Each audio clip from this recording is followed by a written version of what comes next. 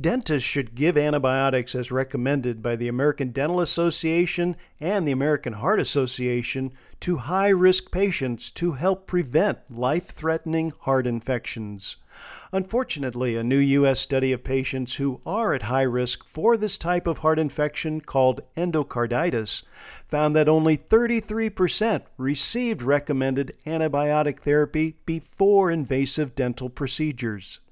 Endocarditis is an infection of the heart valves that may cause heart failure, strokes, and other serious disabilities that result in a 30% death rate within a year, according to these authors.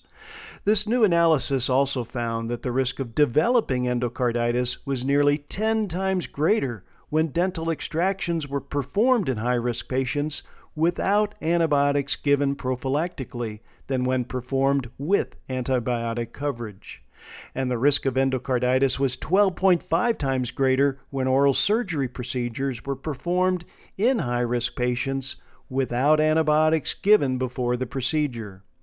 According to the American Heart Association, the types of dental work that require antibiotics in high-risk patients include procedures that involve manipulation of gum tissue and/or the region around the roots of teeth, like tooth extraction, and dental situations that require care of a defect or perforation of the mucous membrane lining the inside of the mouth.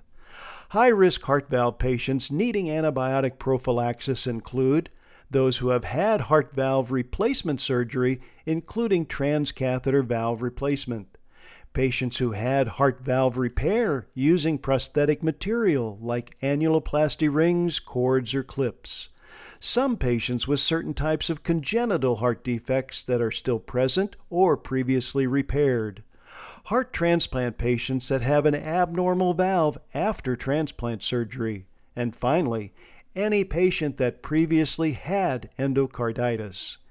If a patient is unsure if they are high risk, discussion with their physician is absolutely necessary.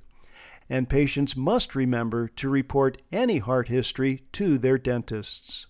For MediBlurb, I'm Dr. Jim Dwyer.